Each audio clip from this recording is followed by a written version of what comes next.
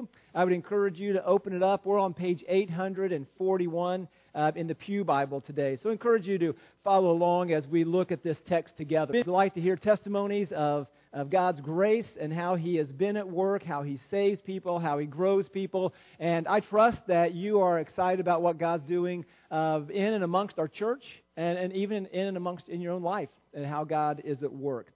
Well, this morning, as we look at Mark chapter 6, one of the things is we begin to learn this passage and what's going on. The message this morning is called Fishing with the Disciples.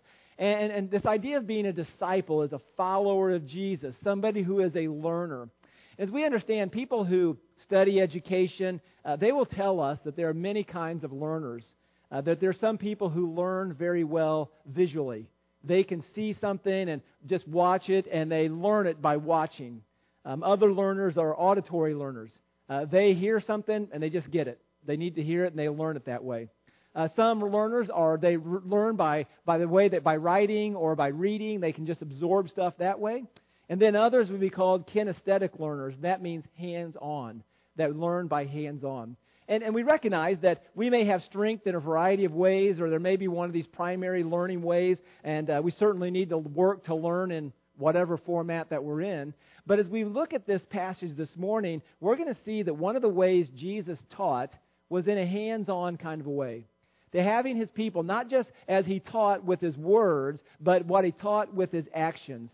And so what we're going to look at this morning and the learning that we're primarily going to do is from what Jesus did, through what the disciples experienced, and learn through that more than the things Jesus actually says.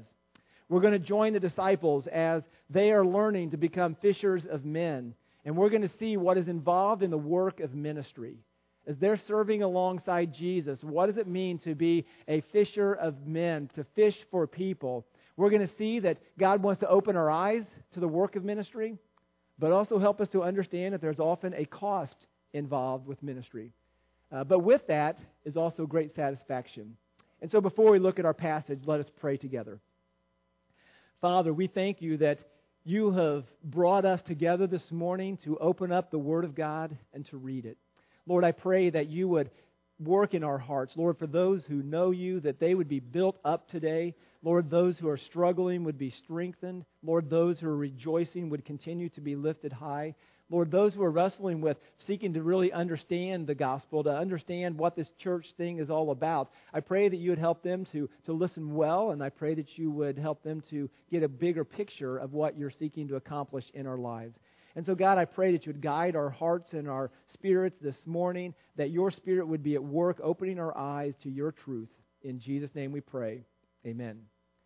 Well, we're going to read, it's in Mark chapter 6, verse 30 is where we're going to begin this morning. Mark chapter 6, verse 30 begins by saying this: The apostles returned to Jesus and told Him all that they had done and taught. And He said to them, Come away by yourselves to a desolate place and rest for a while.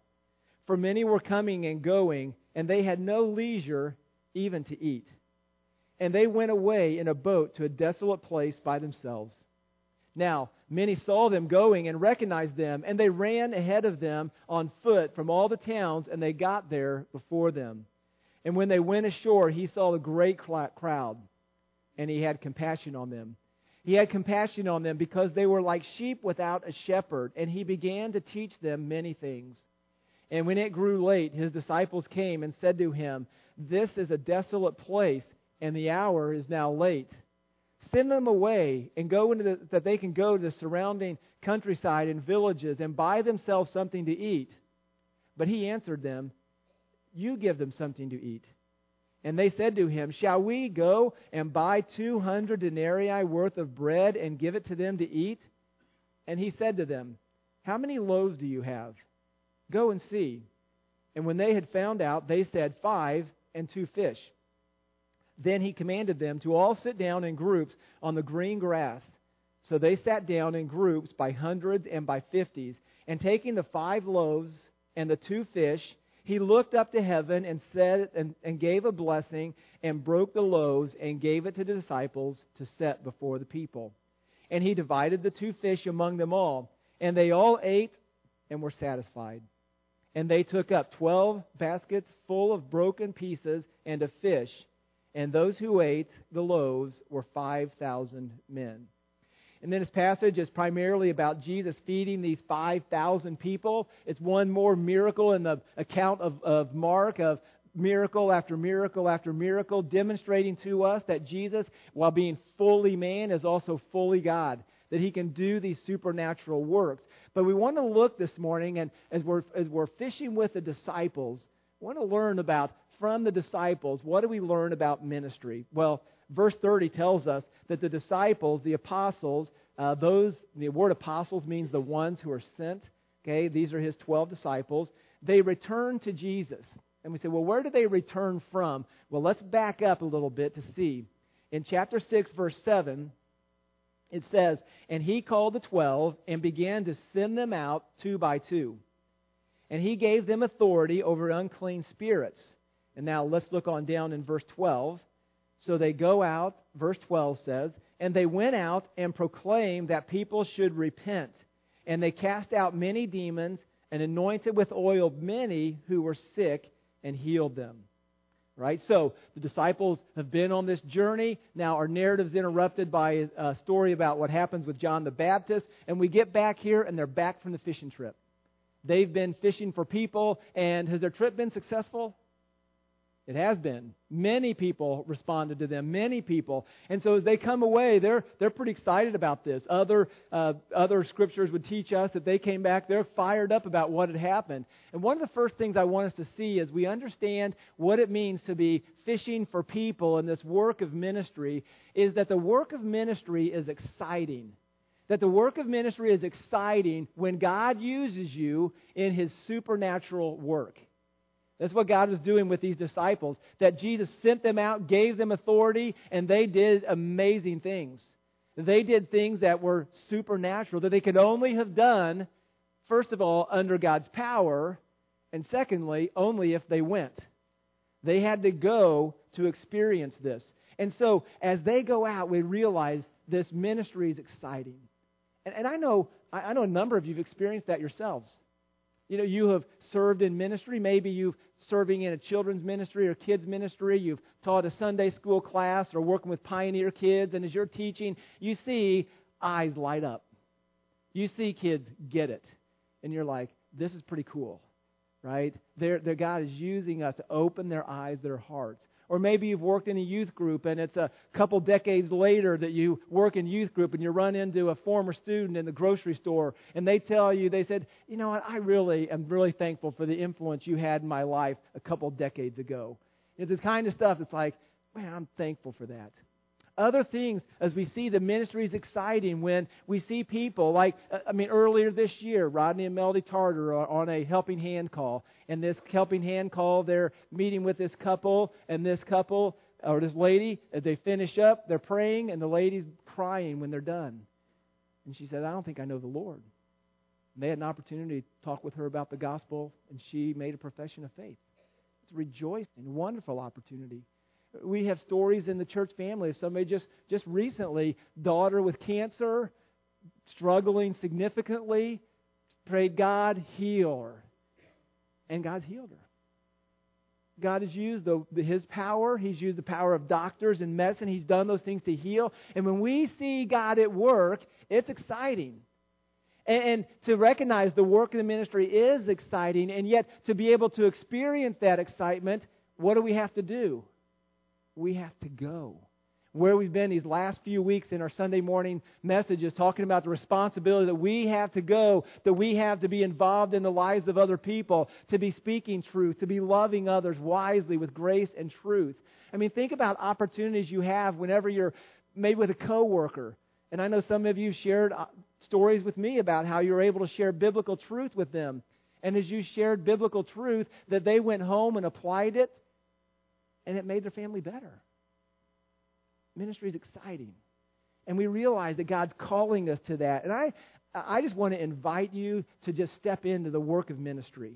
If you're not already involved, I want to encourage you to think, how can I get involved? What would be some ways that I could experience some of this excitement of ministry? And we would love to be able to help you to find a place to serve well. But as we recognize this opportunity to serve, we realize that while fishing can be exciting, and frankly, just regular fishing is exciting when you're catching fish and things are going well, but it's not always exciting. As this narrative, just before this passage that we get here, we see that ministry, the work of ministry, is not only exciting, but that it can be costly. In the context here, it cost John the Baptist, who was speaking the Word of God, who was faithfully serving, literally cost him his head. It cost him his life. And what we realize is, though, while a ministry is exciting when God uses us for His supernatural work, we also recognize that ministry is costly. Real ministry can be costly. Why? Because it interferes with selfish loves. You see, the gospel ultimately is about love, because the gospel is ultimately about God, who God is love, and His Son Jesus Christ. And it's about love, but it's not only about the love of God, the gospel is also about our loves. Because as we would read the Scriptures, we would find out that our primary love is what? Me. I love me. I was actually at an event recently, and I was asked to participate in this with some students in the middle school, and they had a speaker, and most of it was really good. But there's part of this speech that this lady says, I want you to go home and look in the mirror and say, I love you. And then tell yourself, you are beautiful, you are intelligent, you are wonderful. And I'm listening to that, and I'm thinking, that is not at all what these students need to hear. Because guess what? And this is not because there's a level that everybody's beautiful in the sense that God made them. But listen, and middle schoolers, I'm not picking on you, okay? But middle school is an awkward period of life. Most of you that are beyond middle school, you look back at those middle school pictures and you think, man, I was beautiful as a middle schooler. Right? My kids won't let us. We have family albums up. They don't want their middle school years in the yearbooks. They don't want those stuff out there. Why? Because I'm seeing what I see, right? And frankly, most of us, we look in the mirror and see what we see, and we say, well, I'm who I am. And the probably first quality that comes to mind is beautiful. That's not it, frankly. But for most of us, what it should be is you know what? I've been created in the image of God. And I live in a fallen, broken world, and I may not look the way I want to look, but I know there's a God who loves me. And I know there's a God who's loved me in a really unique and a special way, and that's what makes me valuable. And we realize that, but we realize, what does sin do? Sin twists us and distorts us so that we love us. And the gospel begins to interfere with our love, because the gospel teaches us that there is something better, that's something more worthy of your love than yourself. Something more worthy of your love than finances, more worthy of your love than being successful, more worthy of your love than having 1,000 likes on Twitter, 1,000 likes on Facebook, and everybody loving your. There are things bigger than that. There's something more than just loving ourselves. And yet, whenever the gospel comes in, the gospel begins to confront us with our loves, because it's confronting us with our sin. And whenever somebody begins to confront us about our sin, when somebody speaks to us about what we love, it's like the mama bear wanting to protect her cubs, right? You start talking to somebody about sin and their need to repent and turn from it, that we need to recognize there may be a cost involved. Because as we say often, we do what we do because we want what we want, and we want what we want because we love what we love. And I love me, and Jesus is saying love Him more than I love me, and we're telling others to do that, that can become costly. And we see in the context here, it became costly to John the Baptist, and he lost his life because of this.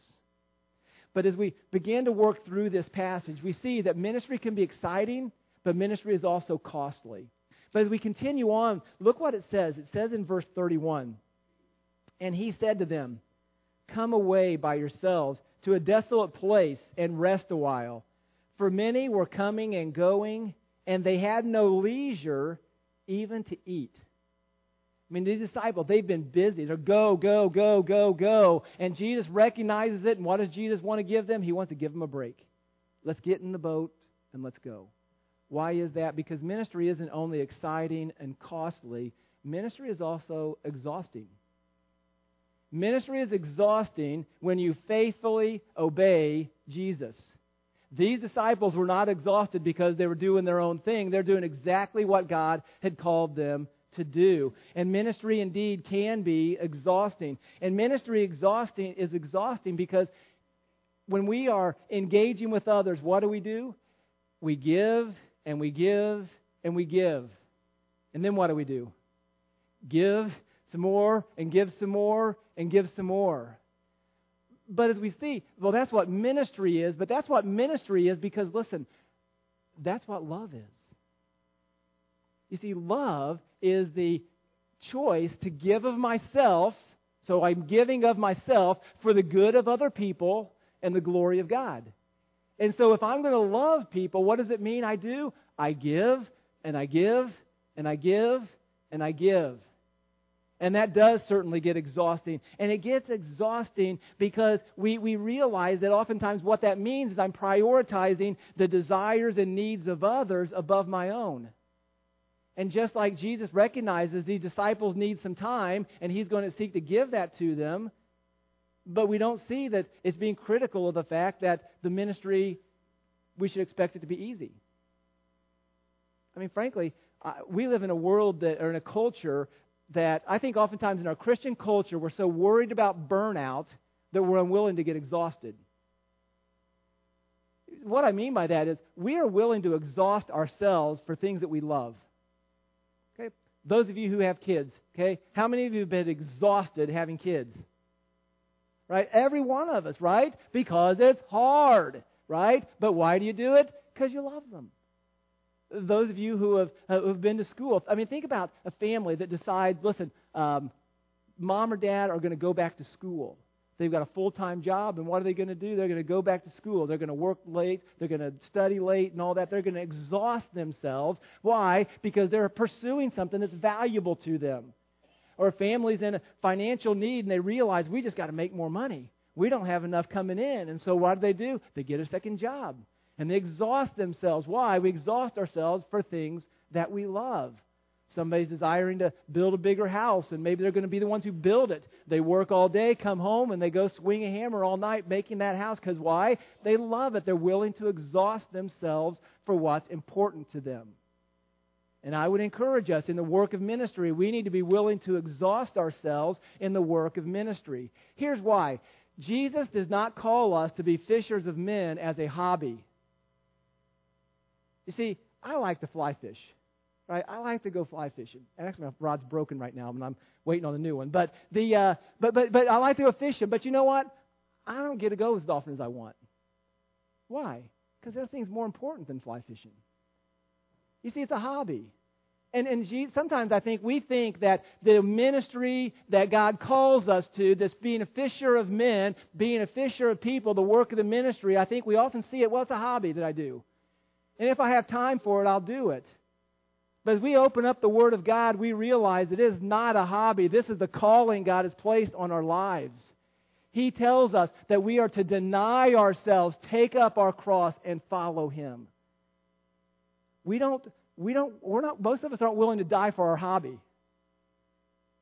But Jesus is calling us to die to ourselves in the work of the ministry for Him. And we see this all over the place in the New Testament. There are words, listen, some of these, I won't list all these references. I can give them if you want them. But here are the words that are used when it talks about the ministry. He says in 1 Corinthians, strive to excel in the building up of the church. Strive for peace. Run the race that you may win. Run to obtain the prize. Discipline yourselves for godliness. Toil and struggle are the things that go on in our lives. We are called in the Scriptures to labor, to toil. Paul says he worked night and day in the work of ministry. We are called in 1 Timothy to train ourselves for godliness. That we're training, we're exercising, we're working out. In 2 Timothy, believers are described as soldiers and athletes and farmers. And what are soldiers, athletes, and farmers? What do they all have in common? They work hard. They work to the point of exhaustion. Why? Because they're running for a prize. They want to win a battle. They want to have a great harvest. And so we recognize that God is calling us to this work of ministry, not as a hobby, but as a calling on our lives. Do we have jobs? Yes. Do we have to put food on the table? Yes. Is there a lost world? Yes. Are there people who need to be loved wisely with grace and truth and spoken to by believers? Yes. Are there kids who need to be taught in Sunday school classes? Yes. Are there kids that are lost and nobody cares about them, but the people who are here on Wednesday nights recognize that the needs are real? And the opportunities for us and the calling that God has given to us is to call, is to go. And so as we recognize this as work of ministry, it's exciting, but that excitement comes with a cost, and often that cost means I'm exhausted. Well, what happens in our passage? So they're tired. They're going to go. Jesus says, let's get away, guys. And who's Jesus? He's God. He can orchestrate to make everything happen the way He wants. But what happens? Look at verse 32. And they went away in the boat to a desolate place by themselves.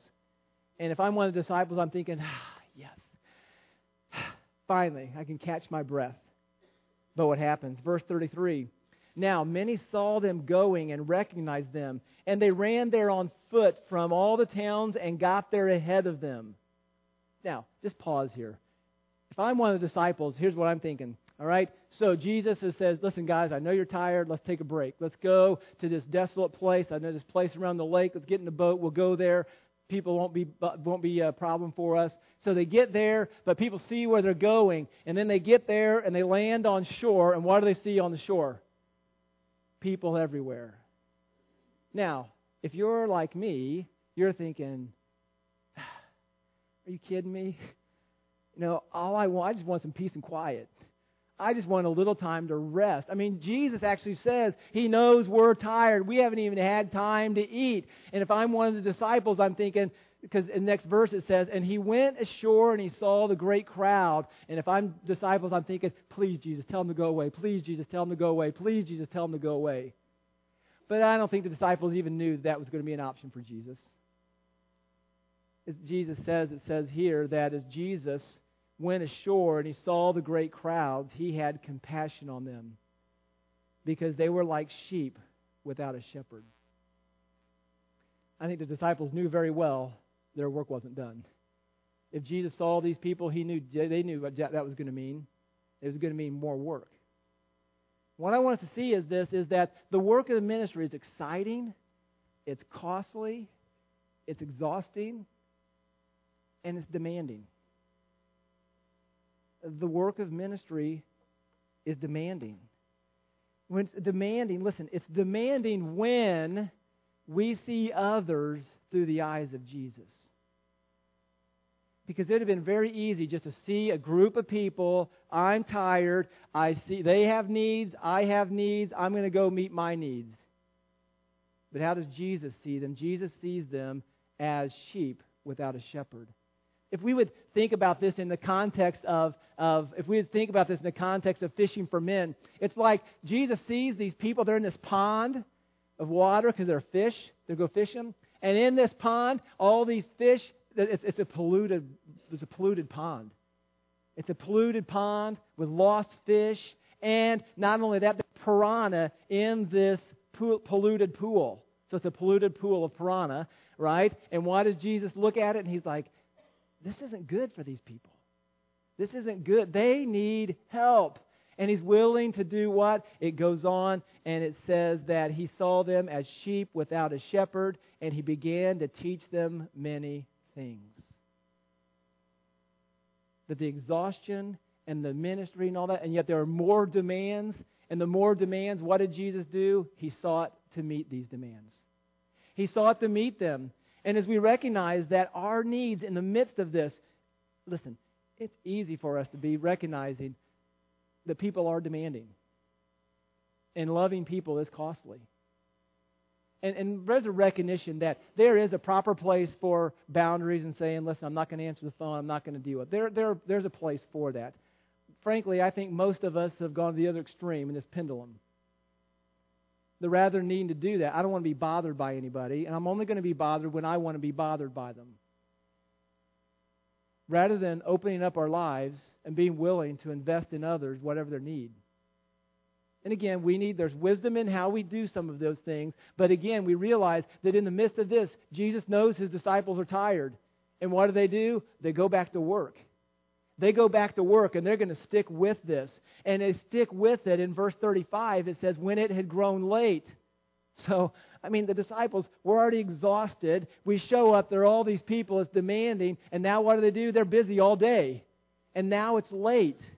And so what do the disciples do? I think wisely, they say, this is a desolate place, like a wilderness place, and the hour is now late. Send them away to go to the surrounding countryside and the villages to buy themselves something to eat. So they realize it's late, it's dinner time, we're hungry, they're hungry, we need to make sure they get something to eat. We don't have enough food. Jesus, send them out to go into the hillsides and find food in the villages. Right? What's Jesus do? Verse 37, but He answered, you give them something to eat. I'm just amazed at how Jesus is continuing to push the disciples. You guys give them something to eat. Like, Jesus, what? We don't have that. What do you mean give them something to eat? And they actually reply to that. Shall we go and buy 200 denarii worth of bread and give it them to eat? And they're recognizing, listen, there's only two ways we can feed these people. We got to send them home, or 200 denarii is about 8 months' wages of a person. So it's a bunch of money. So the only way we can feed all these people is send them home or call Jimmy John's and have it delivered for all of them or something, and that's the only way. We don't have money for all that, right? And so we recognize Jesus, what do we do? And so what's Jesus say? And He said to them, how many loaves do you have? Go and see. Now, I think the disciples would have gone, all right, here we go. 5,000 men, that means if you had some women and children here, there are possibly 15,000, 20,000 people here. How long does it take to find out how much bread and fish there are amongst that group? Takes a while, right? They're already tired. And so they come back, and how much are there? There are 2 fish and 5 loaves of bread, which tell us, were these people planning to stay all day? No, right? They weren't planning to stay all day. Jesus was teaching. They stuck around all day. But so they come back, and they said to them, we have 5 and 2 fish. And in the disciples' minds, I'm thinking the disciples are thinking, okay, Jesus, can we send them away now? All right, can we go now? Let's go. What's happening next? And what does Jesus say to them? He says in verse 39, He commanded them to sit down in the groups on the green grass. And again, I think the disciples here guess we're not done. Right? It's interesting, too. He tells them to sit down on the green grass. This is an interesting feature here because this place, it's called a desolate place. This is a word that's used of the wilderness in the Old Testament, where the Israelites wandered for 40 years. It's the same word, a desolate place, a place where there's not a lot of abundance. But it says here, He had them sit down on the green grass. So in this desolate place, there's green grass. Green, demonstrating vegetation and food. Jude read earlier, Psalm 23, the Lord is my shepherd, I shall not want. What does He do next? The green pastures, right? Who's Jesus? Good shepherd. Where does He have these people? On a green pasture. What do we think He's going to do? Well, what's a good shepherd do with sheep on a green pasture? Feeds them. So what does Jesus do? Then He commanded them to all sit down in groups on the green grass. Verse 40. So they sat down in groups by hundreds and by 50s. And taking the 5 loaves and 2 fish, He looked up and He blessing and He broke the loaves and gave it. Listen, He gave it to the disciples to set before the people. And they all took and were satisfied. So Jesus has the bread. He breaks it. The disciples are coming and He gives it to them. And He gives it to them, and He gives it to them, and they keep coming back, and they keep giving it, and they've got 2 fish, 5 loaves of bread, and they feed 5,000 men, probably the other people as well, so upwards of 15,000, 20,000 people. Did that take a while? That would have taken a while, but Jesus is multiplying. And what Jesus gives to the disciples, they then give to the people, which is what Jesus says earlier, right? He said, you give them something to eat. What are they doing? Giving them something to eat. What are they giving them to eat? What Jesus has given to them. And what I want us to see in this, as we think about ministry, it is certainly exciting, it's costly, it's exhausting, it's demanding, but we also see that the work of ministry is instructive. It's instructive when we trust Jesus and we watch Him work. We learn things about Jesus. They're learning that He's the good shepherd. He cares for their sheep. He is feeding these people. He cares. He is a God who is able to meet these needs as well. So they're learning about His identity, and so they're learning lots about Jesus through this. But we also see then, as we see, that the people all ate and were satisfied. So does that mean, like when we do the Lord's Supper, they got that little piece of bread? Nope, they got a lot more than that, right? Their stomachs were full. I mean, my picture, when this is all done, they're sitting on the hillsides, and they're just kind of leaning back, and they're like, man, this is wonderful. We've been fed by Jesus all day, and now we've been fed this food by Him. Amazing. Full stomachs. It says they're satisfied. In verse 43 it says, and they took up 12 baskets full of broken pieces and fish. And those who ate the loaves were 5,000 men. So, how many baskets did they take up? 12. Why 12? 12 disciples. So what's going on here? Now, let's think, where did this all start? They got back, exciting time, right? Recognize it's costly, but they're exhausted, right? They're exhausted. They want to get in the boat, get away. Then the people all get there. Demands continue. They're wiped out. They're exhausted. And yet what do? They continue to serve. They continue to serve. When they're all done serving, what do each one of them have? A basket full of food. What did they have before? We don't know what they had, but they didn't have those baskets, right? And because they have faithfully served Jesus, Jesus is now serving them. Jesus provides for them. And this is the point, this is a really significant point that we need to see, that the work of ministry, yes, it's costly, yes, it's exhausting, yes, it's demanding, but it is also satisfying. It's satisfying when we realize that Jesus is serving us when we serve others. And those of you who have faithfully served others, you've experienced this. I think of our Wednesday night ministry workers. Most of them have jobs.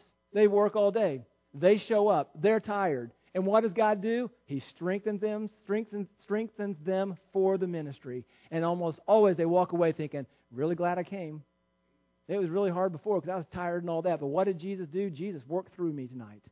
And when we give of ourselves, we aren't able to experience this unless we give of ourselves. And listen, Jesus doesn't put our growth on hold when we're serving others.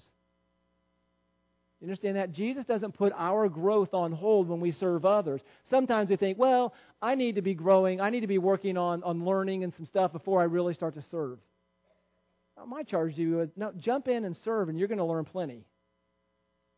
I mean, listen, I would love, I'll a challenge to you. How many of you, no, I want to ask that question that way. Here's the question. I'm trying to do this without setting you up, but I'm going to set you up, so just go with it. So here's the idea. How many of you think you could teach a Sunday school class? Everybody said, I think I can teach a Sunday school class. How many of you would be like, man, I'm not sure I can teach a Sunday school class? Okay, I'm talking to you right now, those. Because I'm thinking, I bet you probably can't either right now. You know one of the best things you could do for your own spiritual growth is teach a Sunday school class. Teach a junior high Sunday school class. Guess what that forces you to do? Start studying the Word of God. You got to learn the Word of God, and I'm learning the Word of God. And guess how well you have to know it? Well enough to talk to some junior high students who are going to ask you questions about it. You think, but man, I feel way inadequate of that. And I think, praise God, that's exactly where I want you to feel. Because whenever you get involved in a ministry, you realize as you're serving others, Jesus serves you. And you grow. And you grow, and you have opportunities to learn. You think, well, sharing the gospel with other people, that terrifies me. It terrifies everybody. But guess what? When we start doing it, we're terrified. We go. We've done it. God serves us in the midst of it. You see, this God of this Bible loves us so much that He wants to push us out of our comfort zone because He wants to grow us. He wants us to serve Him. I believe He wants to serve Him to the point of exhaustion and then more demanding people knocking at your door, so you learn to trust His strength and rely on Him and say, Lord, I don't know how I can go on. And I think the Lord says, oh, yeah, you do. You got to trust me. You're like, oh, yeah. It's what God desires of us. And I want to, listen, big idea this morning is God's call for us to be fishers of men, to be fishing for people. It's not a hobby. It's a calling. And the opportunities that we have to serve in the church, to serve others, to serve our community, they're almost countless. They're probably more than we could dream up. But what we need to recognize is that Jesus wants to use us for His purposes. And we think, well, I'm already too busy. I'm already pretty tired. You know what? So is everybody else. I mean, I'll say this. For all of those who are consistently working in the church regularly, when they hear somebody else say, I'm too busy to get involved, you know what their response would be? And you think, I don't have anything else to do? I'm already working 50 hours a week, and I'm driving a van, I'm teaching a Sunday school class, I'm showing up on work days, I'm helping do some cleaning, I'm doing all this. What do you mean you're too busy? Listen, I don't intend to beat you up with this. But what I want us to do is to call us to recognize God's calling us to serve Him. And to serve Him and to remove the excuses and to realize if God's going to use us as individuals and us as a church to impact our community, to impact our world, He wants us to become fishers of men. Fishers of men who are engaged in a ministry that is exciting, that is costly, that is exhausting, that is demanding, that is instructive, but it's also satisfying. And I know that there are many of you today that would say, amen to that. It is satisfying when we give of ourselves for the good of others and the glory of God. And so I encourage you this morning to spend some time examining yourself and thinking, am I committed to following Jesus, to being a fisher of men? And again, for those who are significantly engaged in ministry, I want to thank you. Your life is commendable. And so I don't want everyone to hear you're getting all beat up today. Some of you probably need to hear it, but many of you, praise the Lord. You know, I'm grateful. God wants to grow us as a church and doing this together, and that would grow us up, grow us together, and send us out to work hard in a lost world. Well, I'm going to pray, and then after we pray, we're going to receive our morning offering. But during the offering time, I would just encourage you to maybe spend some time just reviewing the notes this morning and thinking about what are some of these things that maybe I need to take and apply that are going to help me in my life think about what is it like to not just have a hobby of following Jesus, but to following Him as a calling in my life. So if our ushers will come, let's pray. Heavenly Father, we are thankful for the calling that You've given to us. You have called us to come and follow You. And Lord, we know in the Scriptures that following You can be costly. Lord, You tell us, You call us that we are called to deny ourselves. And God, I pray that You would help us to love. And You want to equip us. You want to empower us. You want us to experience the excitement and the satisfaction of ministry. And Lord, that we can only do that as we step beyond our comfort zone and to give of ourselves to faithfully serving You. In Jesus' name we pray. Amen.